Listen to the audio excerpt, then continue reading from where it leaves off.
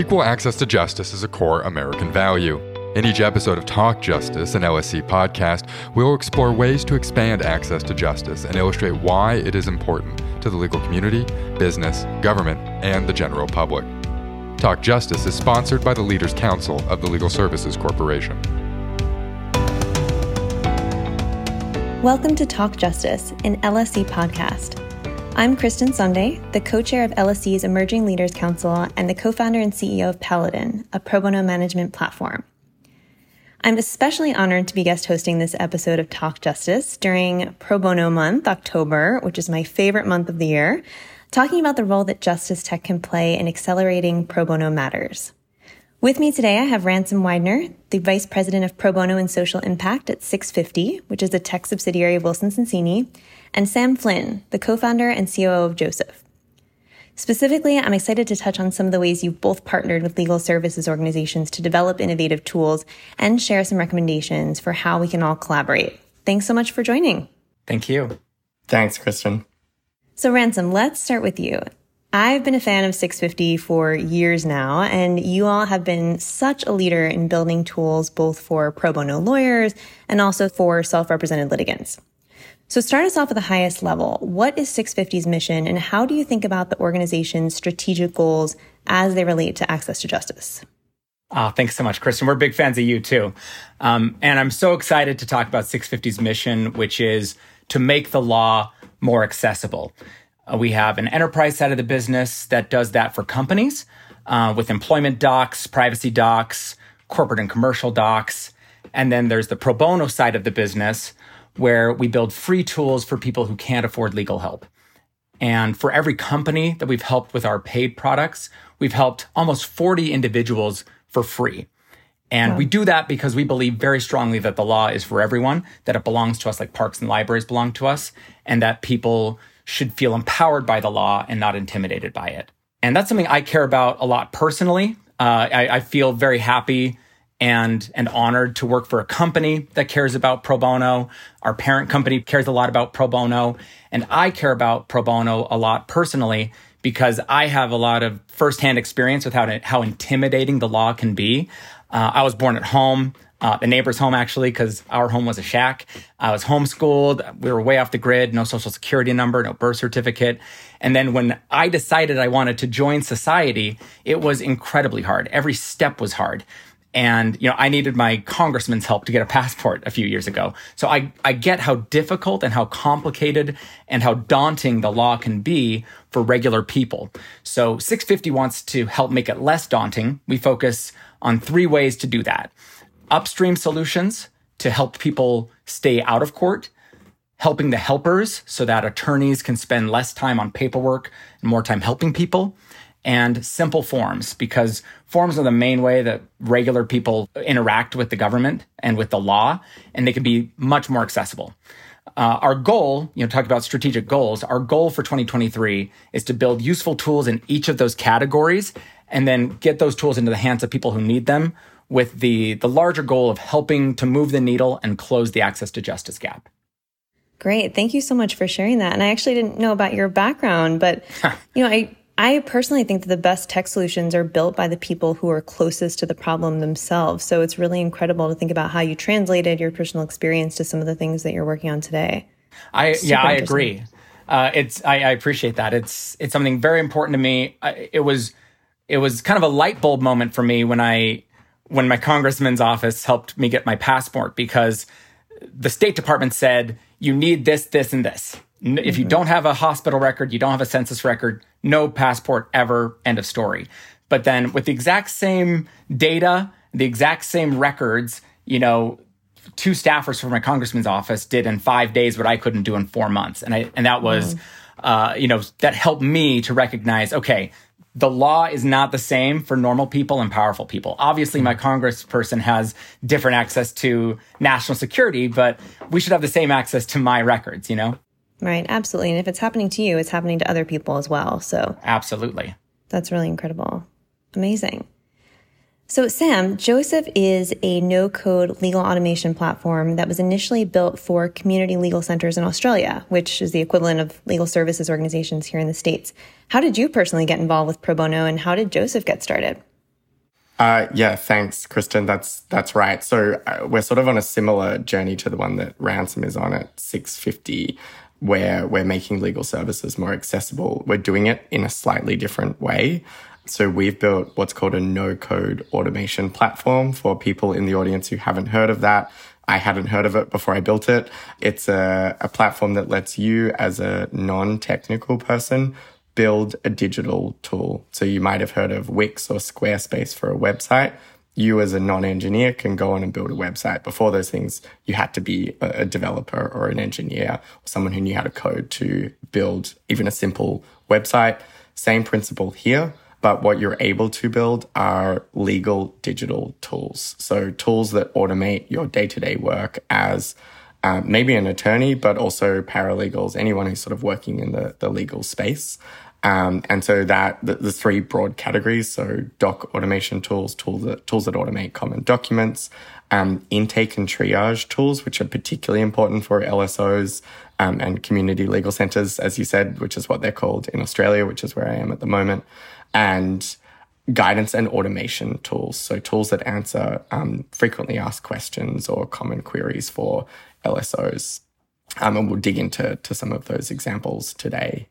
We started maybe 3.5 years ago, and we originally built the tool for LSOs. That's right. We now work with large corporations around the world, so the Swiss Stock Exchange, Bupa, L'Oreal, large law firms, so Clifford Chance, K&L Gates, and all the way through to LSOs still. So they still sit at the core of what we do. And our mission remains, as does Ransom's, making legal services more accessible for everyone. So we work on that spectrum from like the corporate commercial legal world through to everyday people facing everyday legal problems. And it's really exciting to be on this panel.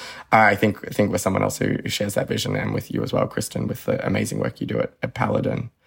One of the things that we spoke about when we were preparing for this, Kristen, was sort of my journey into this space. I think, Ransom, your story was like just hearing your passion was really compelling. And I think it's so important to have people in the space who have experienced what it's like to be an outsider. Because that's really what I heard from you, right? You're an outsider to the legal system. And if the legal world doesn't recognize you, or you don't share its lexicon, or you're not able to structure things in a way that makes sense to a lawyer, you can't access those services as much as if you can't pay for them. And I think that's such a powerful insight for you to have. For my part, I was a litigation attorney for a number of years at a corporate law firm, was an associate at the Supreme Court in Australia, where I'm based.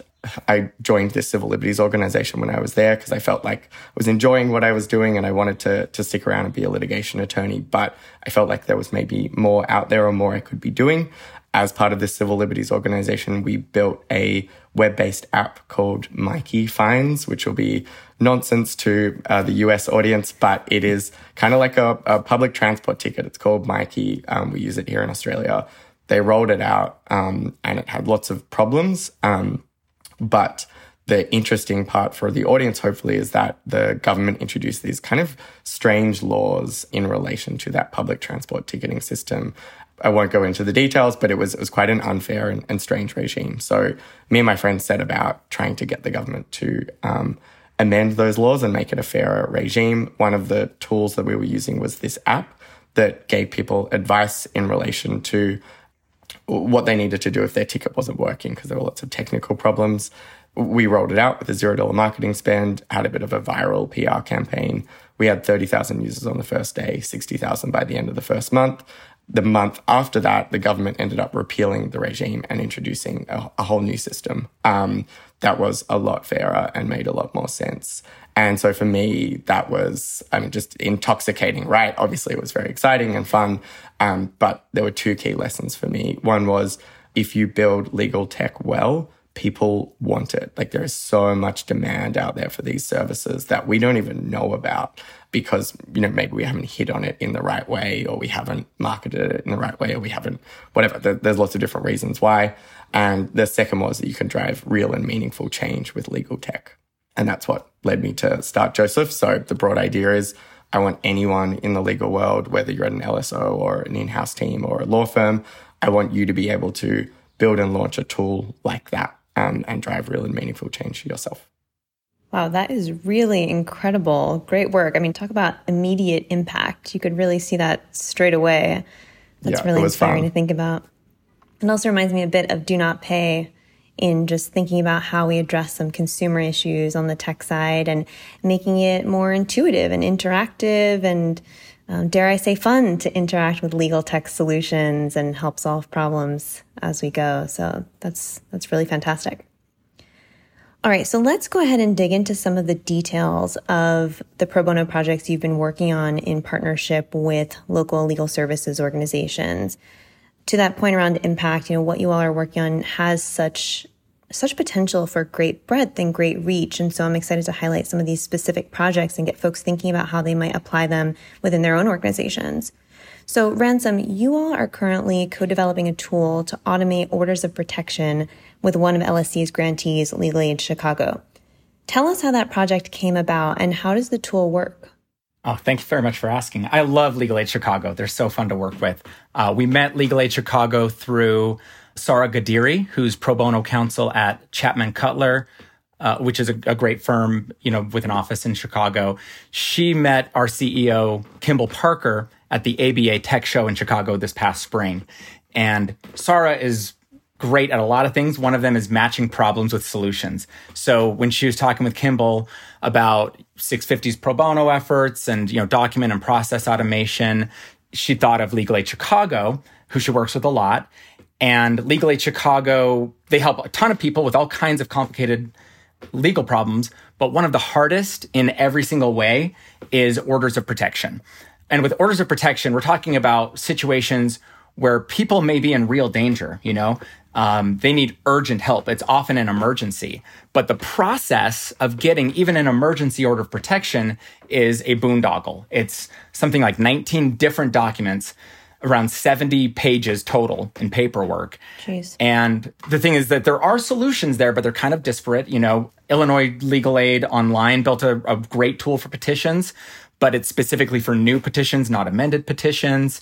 And it came down to Legal Aid Chicago needing a tool that's customized to their work and the communities that they serve. So Sara just thought, hey, here's a problem, here's a solution. She connected 650 with Legal Aid Chicago, and we're building this tool set for them for free as part of our pro bono efforts. How it will work, it works a little bit right now. We've just barely finished up the affidavit today, actually. That was my last call. And how it will work is that Legal Aid Chicago attorneys will have a free 650 account. They can add other attorneys who can collaborate on the petition with them. They can add the petitioner. And then when it's all done, they can go through a single questionnaire and it will generate all of the paperwork they need, whether they need all 19 documents or just a handful of them. The attorney won't need to know all the specifics. The people at Legal Aid Chicago who understand these problems, who understand these communities, they helped us build it in such a way that any attorney at Legal Aid Chicago will be able to go through and intuitively ask these questions to the petitioner and then end up with a stack of documents that's customized to the specific needs of that petitioner and their petition. That's incredible. And how do you envision that changing how Legal Aid Chicago interacts with individuals looking for orders of protection? Our goal is that this gets rid of some of the tediousness, takes the tedious stuff off their plate, empowers these attorneys to be great attorneys. They can focus their time and their attention on strategy and on, preparing the clients for hearings and other big picture lawyer stuff, because hopefully 650 is automating all the tedious stuff, all the paperwork, or at least most of it. Right. That's so great. We're actually working with Legal Aid Chicago as well on a TIG grant to integrate Paladin with LegalServer, their case management software, so we can more seamlessly share pro bono cases between the platforms. And it's just so exciting and encouraging when you find other organizations in the community that are as interested in innovation as you are and excited to dig into the details and get in the trenches with you and co-develop tech solutions. Yeah. So huge fans of Legal Aid Chicago as well. Absolutely. They're really fun to work with. We hope to see, and we plan to see, the same kind of relationship with other LSOs where they send us sort of a work product. They say, here's an example of something that we know works. Here's an affidavit that is successful, without any actual client's information, but just a nice example, then we can pick it apart into the pieces and send it back and go back and forth. 650 is doing less work than we would building a tool by ourselves. They're doing less work than they would on their own. And then hopefully we're building something that's useful to them and to other attorneys. I love that. It's all about collaboration, bringing in their expertise in the subject matter and your expertise on the tech side and building something that's incredibly powerful and scalable in a way that we wouldn't be able to do individually. So that's great to hear. And I know that you all have been working on initiatives for pro bono lawyers in other practice areas, including things like automating asylum applications. You were working on some projects related to the war in Ukraine. Yeah. You built out a free estate planning tool, gender marker services. I mean, there's so much to work on and so much need. How do you all decide what to work on next? And what is that process like for partnering with the LSOs? That's a great question. Helping to close the access to justice gap is a tall order. We're talking, at least 50 million people in the United States who have unmet legal needs.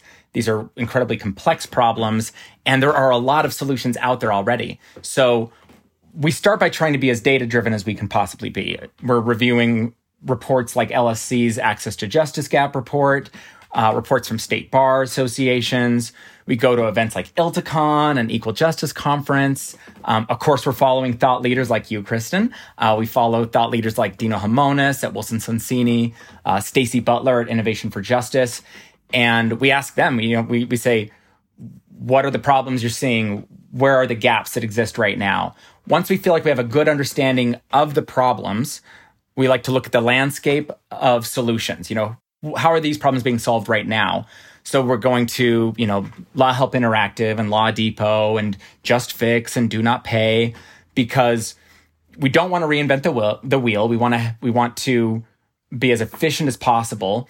And we also don't see any of these groups as competition. It's the competition is all of us, versus the access to justice gap. So we love to talk directly to the people who know these communities and these problems the best. We have a great legal team at 650, but our specialties are employment law and privacy law and corporate and commercial law. So we like to talk to the attorneys who know this. They're in the trenches fighting these fights and saying, what do you need? Where are the bottlenecks? Where are the barriers? What would be helpful? That's something I love about working with Legal Aid Chicago is we've got this great back and forth of here's something we know will be successful. And then we say, okay, here's all the parts and the data we need to gather to generate this thing that you think will be successful. How do you gather this data? When you're talking to a client, what are the questions you ask and how do you ask them? And in what order do you ask them? And then we take all that and we go back and forth until we have something really useful. And hopefully we're going to see this move the needle a little bit. We've had an impact so far. We've helped tens of thousands of people, but we know that to actually close this giant gap, we need to be helping 10 times as many people every year. And we're confident that we're going to get there. Absolutely. Sam, one of the projects that Joseph worked on that I found to have such great impact in the community was a bot that you all built in partnership with VOLS, Volunteers of Legal Services, in New York during COVID. That bot helped individuals determine whether or not they were eligible for unemployment assistance in the state of New York. How did you collaborate with VOLS and what was that response like? Yeah, this is one of my favorite projects in the space, Kristen. So we met VOLS through a partner law firm that they work with and that we were doing work with as well. I think we'll talk about them a bit further on today or a bit later on today. It was the start of COVID. It was I think it was April, May 2020 when we first connected. They had an unemployment benefits hotline that anyone could call at any time to learn about whether or not they were entitled to benefits in New York State. That obviously exploded, as did many of those sorts of services at that time, given what happened to unemployment in the States. And I think the number of calls tripled or even more over that period of time. They felt that really keenly as a pain point, both for them because they had a lot more work and they had to answer these these questions on the phone service, but also for the wait time. People, help seekers, had to wait longer to get the answer, and they were dropping off. They were abandoning the calls because they were waiting too long. So this was a really key pain point. And I think Ransom made some really interesting points about how we identify opportunities for innovation, for tech, for automation across the industry. And I think that was great at a macro level. One of the things that I get to see by working with particular organizations is we tackle these problems at the more micro level. So what is your pain point right now? What is getting you, what is affecting the organization? And then we tackle that. So that's how they identified the problem.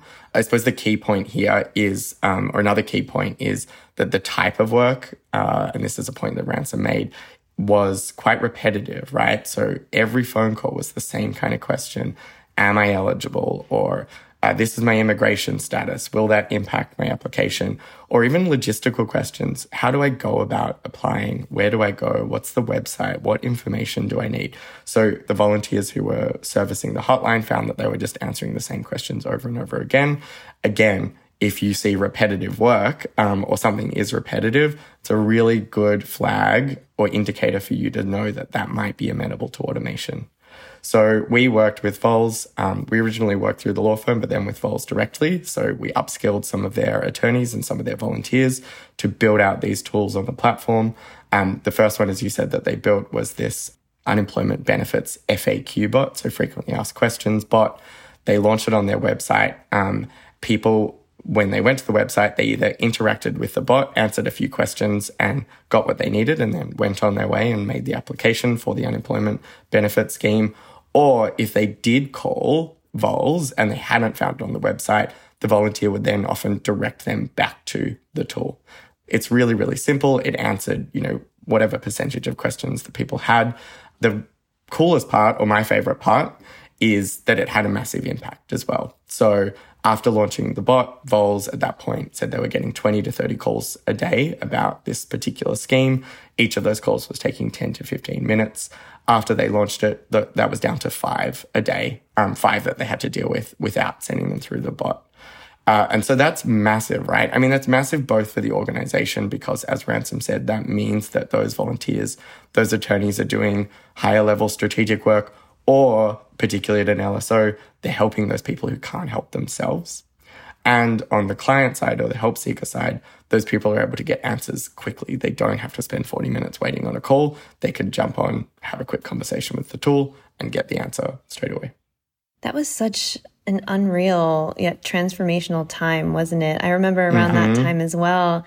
At Paladin, we ended up partnering with the New York State Bar Association to leverage our platform and connect volunteer attorneys who wanted to help people in need with a similar issue with unemployment benefits across the state. And through the technology, we were able to serve thousands of people who might not have gotten help otherwise or might not have had other resources. So I'm sure there's some overlap there, which is always exciting to see. And hopefully those experiences, really encouraged organizations to continue investing in tech solutions and leverage what we've built for other causes moving forward to just help accelerate the way that people can access the system and get help a lot quicker.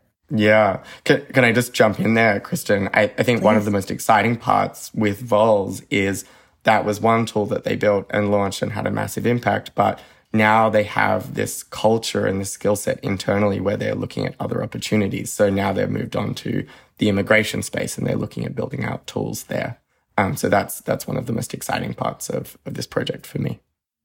Yeah, that's incredible to just know that one initial project can lead to so much more. And that's always why I encourage people to, start with something small, start with something that they're comfortable with, that's, really in their wheelhouse. And then once folks understand the capability of technology and the possibilities of different applications, there's so much more that we can do together. So that's very cool to hear. I'm going to have to follow up on those projects too. So I do want to go back to Vols because you mentioned that you were introduced through a mutual partner of ours, Clifford Chance, and I had read about a project that you worked on with them where you engaged their summer associates and a number of Clifford Chance's legal services partners, including My Sister's Place, Vols, DC Volunteer Lawyers Project. How did you all structure that program and what types of projects were the teams working on? Yeah, this is one of my favorite projects with a law firm. We developed this program called the Automation Academy with Clifford Chance. We developed it in Asia Pacific first and then rolled it out globally. It was picked up by the Clifford Chance US offices, particularly New York and DC. And so each summer, the summer associates come through. We want them to experience lots of different aspects of the firm culture, the firm life, and obviously the work as well. One of the core parts of Clifford Chance and the work that you do as an attorney is that legal tech piece. It's a really core part of what they do. They're really passionate about it. I think they do it really well as well. So this was a way of giving the summer associates a taste of that and a real world practical taste as well. I think sometimes these sorts of programs can be more about sort of the feeling or the marketing effort or, whatever sort of feel good aspect. But what was really key to the success of this program from the beginning was we are not building these solutions just for a presentation night and you'll get an award. We're building these solutions because we genuinely hope that they will be launched and we will push for them to be launched afterwards. And we saw that with the Volsbot that actually the first version came from this program. What happens is I think it's over 6 or 7 weeks, we upskill the summers in all of the different core competencies that they need to use a no-code tool like Joseph, or more broadly, just to operate in the legal tech and innovation space. So user experience design, workflow mapping, identifying opportunities, empathy interviews. So all these kind of lots of buzzwords I just threw out at you, but these are really practical things that you can do to make sure that your tech solutions have a better chance of success. What they then did, and this was my favorite part, Clifford Chance then partnered groups of summers with LSOs or legal aid organizations. So Vols in New York, My Sister's Place in New York as well, DC VLP in Washington, DC. So all these amazing organizations doing different work, and sat down and found a real pain point or a real problem or a real opportunity, and then developed a solution in response to that. So I've told you about the Vols unemployment benefits bot. DC VLP was great. What they built for them was a multilingual intake tool. So DC VLP found they were spending lots of time on the phone just taking clients or help seekers' details. Tell me about the problem, send me this document, send me that document. They'd get half the instructions. It would go to the attorney or the volunteer. They'd review it. They'd have to go back to the client, ask for more details, and that process would just continue and take a really, really, really long time. So that was a really simple solution. They built an online intake tool so that instead of that back and forth, people could jump on and in their own time fill out a smart form, upload all their relevant documents, and then that would be sent through to DC VLP, again, removing that repetitive low-level work so that the volunteers and the attorneys can spend time on the things that actually matter. So I really like that. My Sister's Place, their tool actually won. There was a competition. They built kind of like a referral bot, so kind of a mix between that FAQ bot and the intake bot. It told immigrants what benefits they were entitled to in New York State. And that range from unemployment benefits to housing, to food, to health services, and pointed them in the right direction. And so again, I think that's a really simple but a powerful tool for LSOs, because a lot of the work that they do is just directing people to the right resource because they just happen to be the place where the help seeker ended up. There's so much talk about whether law students should be learning how to code in law school or as a part of law school. And I love that you were working with Summers on a no-code solution to help address all of these problems. So hopefully we can settle that argument once and for all. But there's so much opportunity using other tools to build out really unique solutions. Although, I must say, we hear often from our partners and, feel this ourselves, that tech can sometimes feel like a big lift. It can be intimidating. What do you both see as the benefits for teams, both on the legal services side and the law firm side, to invest in tech or automation projects? And what does success look like coming out of those? Ransom, you want to start us off? Yeah, definitely. First of all, I totally identify with somebody who doesn't want to take on a new tech tool or, learn every new tech thing that comes out. Tech has a learning curve. It can be really hard. Not to name names, but I know lawyers who still use WordPerfect, I get it. The benefit is efficiency and the kind of things that Sam was talking about, spending less time on tedious stuff, more time on the stuff that matters. And attorneys are on board with that. Every attorney I know is 100% on board with being more efficient. They didn't go to law school, to draft and redraft things and ask the same question over and over again. But what they don't want is to spend all this time learning new tools when the market is so fragmented and it changes all the time. And so they learn something and then they just got to relearn it again, They'll learn how something works, they'll get really good at it, and then it will become obsolete or it'll be totally different. And we try to keep that in mind at 650 when we build new tools. We make sure we're building stuff that's intuitive, that it doesn't take too much time to figure out. And I think it helps that we build tools for non-lawyers as well, because we're always thinking about accessibility. We're always thinking about building something from the perspective of ease of use and accessibility as like priority number one. And there's always going to be a challenge to learning a new tech tool. If we can try not to duplicate, as much as we can avoid duplicating things that already have solutions and building tools that are easy to learn, we hope that encourages more attorneys to use our tools and, like Sam was saying, spend less time on the tedious, boring stuff and more time on the strategic, high-level stuff that matters. Yeah, I think that's absolutely right, Ransom. The point I wanted to pull out of that, though, was the sustainability piece. Yeah. Because I think that's really key, right? 5 years ago, everyone was building these flashy, shiny apps that had all the bells and whistles. They attached them to some LSO and then they died a slow and painful death and they were ignored and orphaned and whatever else. I think now a much more sophisticated approach is let's build simple, easy to use, integrated tools that actually work within the ecosystem of the LSO. I think Paladin is an amazing example of that. I think Ransom, you've talked about a bunch of different tools that 650 have built as well that fall really neatly into that category. So I think that's such an important point for our audience to take away. I know it's scary. Tech can be really, really scary, but I guess just starting small is something that Kristen said earlier. I think that's a key part of this. Start small, speak to other people in the industry, see what other people are doing. People have done this before you and use their expertise, leverage their expertise. And the community as well, I think, is really open and willing to share and just excited that anyone else is interested in the space and wants to do this work with us. Some benefits, though, I think we've all talked about saving time and efficiencies internally. I think that's really key for LSOs. It's such a sort of stressful environment where you don't have a lot of support, you don't have a lot of resources. So saving you any time and stress is really powerful. I think scaling your services and just helping more people is a really powerful benefit of legal tech and automation. It's not going to help everyone. Tech is not the answer to everyone's problems, but it will help a lot of people. And I hear that as an objection a lot in this space. Some other benefits rather, that I've seen in legal aid organizations that we work with are giving you access to data so you can advocate better. So it's not just about helping that particular individual or solving that particular problem. It's about collecting data so that you can start to recognize patterns in the particular space that you're working in. We had one consumer rights organization that was issuing letters of demand to insurers who are breaching certain laws.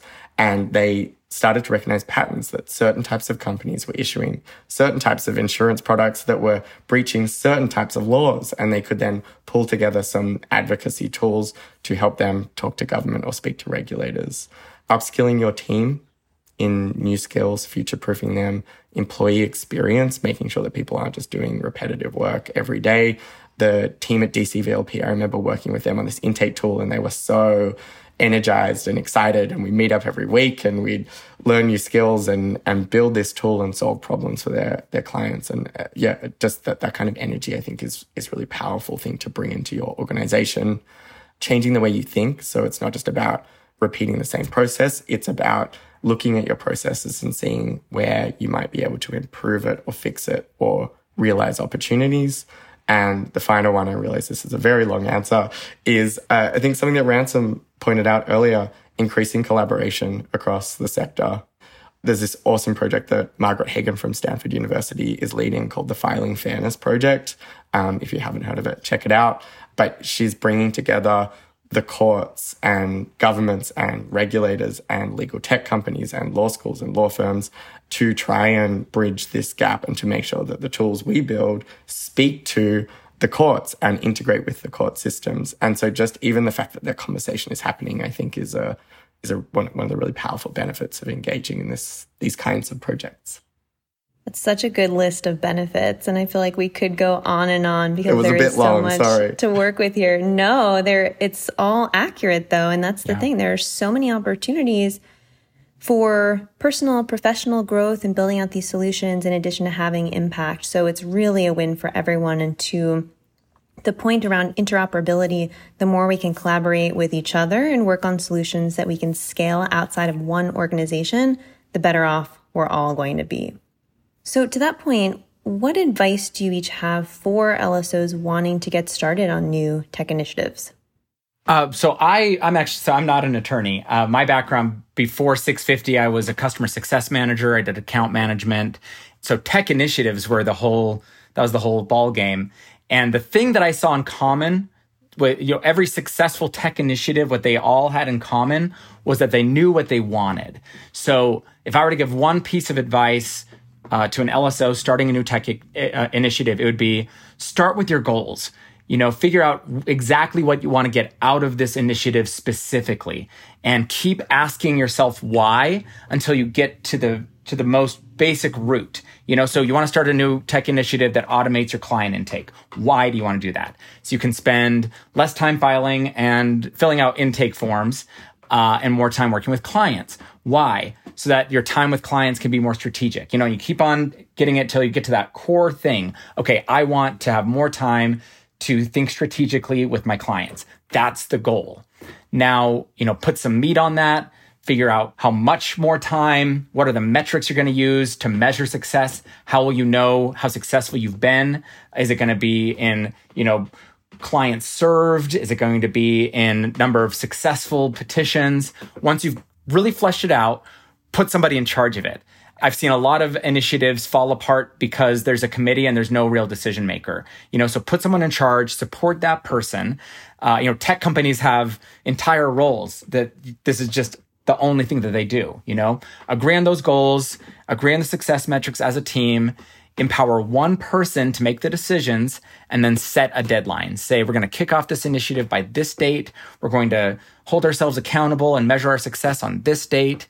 And if you do that, you're going to be in a better position than most people who try to start a new tech initiative.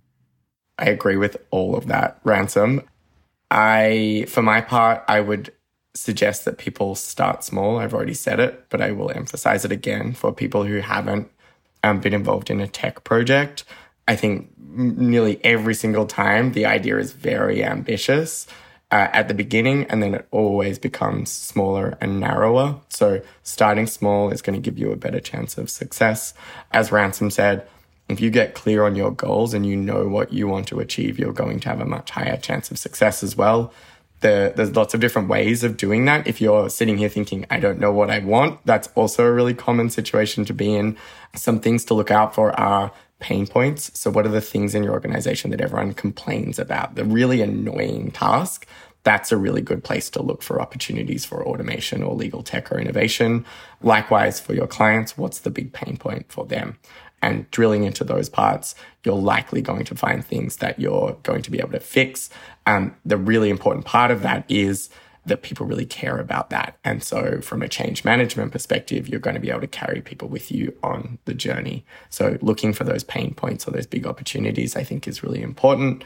Checking what else is out there. There are lots of awesome projects out there. People have failed before you, they have succeeded before you, and they've probably built tools in the space that you're interested in.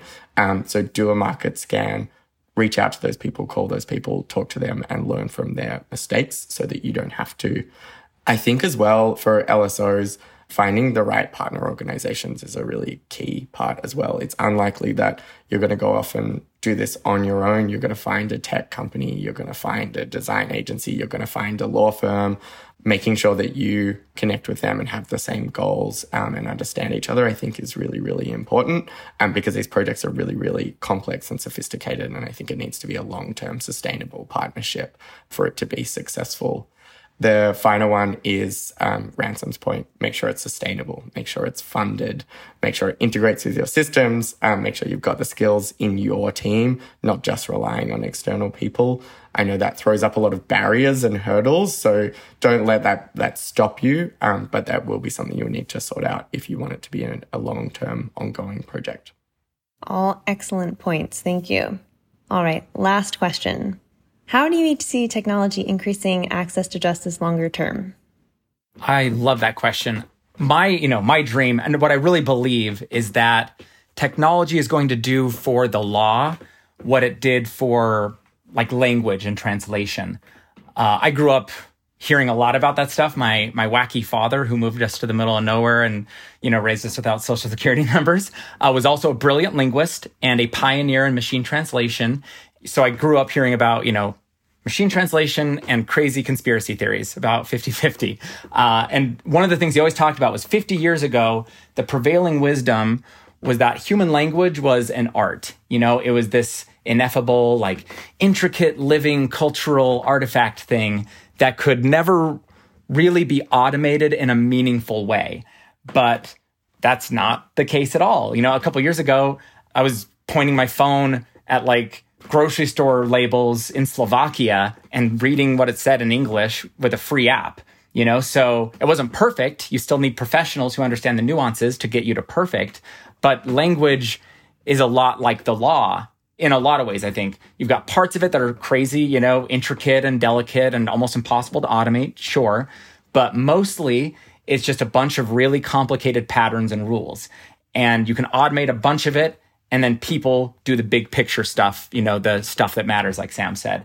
When you mentioned Ukraine, Kristen, so when 650 built our free tools for Ukraine, we did all the translation through machine translation first, and then we worked with professionals to fine tune it.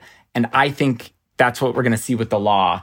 I think the bulk of legal interactions are going to be automated, and attorneys will focus on the nuance and the strategy. And I don't think that's going to take 50 years. I think that's something we're seeing right now. 650 hopes that our role is going to be lowering barriers and helping to unclog some of these bottlenecks by building things like upstream solutions, helping the helpers, advocating for government forms that are simple and uniform and free. And if we can be part of that, and we see this general trend toward automating the easy stuff, some of the good news, I think, is that even though access to justice is complicated, the legal problems that people who can't afford legal help are trying to solve are pretty simple compared to the rest of the law. Helping a consumer understand and advocate for their rights is a lot more straightforward than negotiating a giant merger. So there's always going to be a place for the specialists and the people who understand nuance and strategy.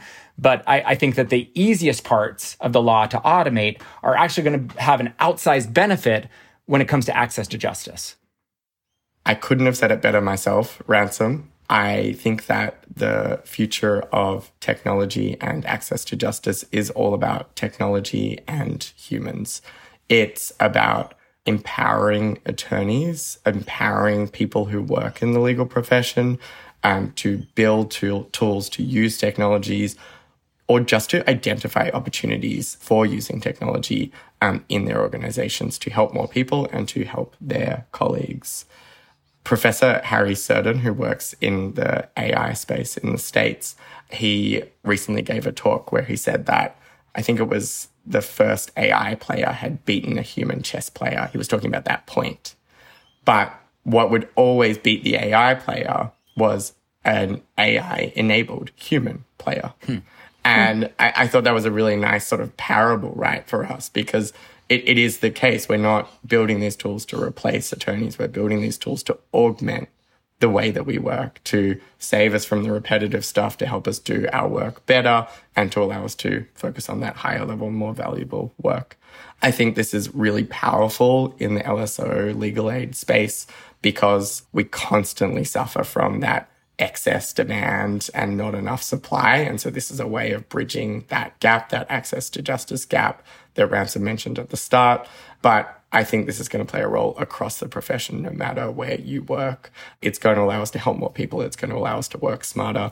It's also going to allow us to reconfigure and reimagine the profession to be more client-focused and client-centric in the way that other industries have been for quite a long time now. So I'm really excited to see where it goes, and I think it's already happening.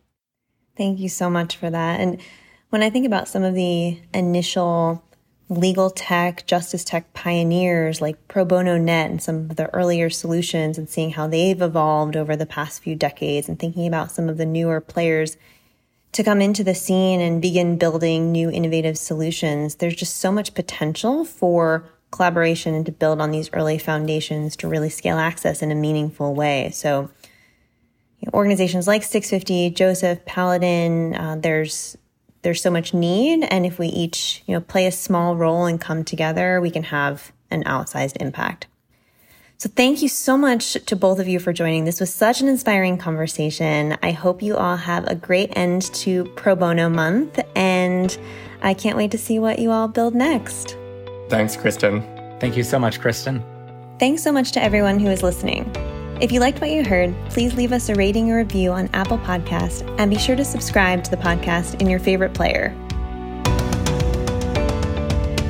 Podcast guest speakers' views, thoughts, and opinions are solely their own and do not necessarily represent the Legal Services Corporation's views, thoughts, or opinions. The information and guidance discussed in this podcast are provided for informational purposes only and should not be construed as legal advice.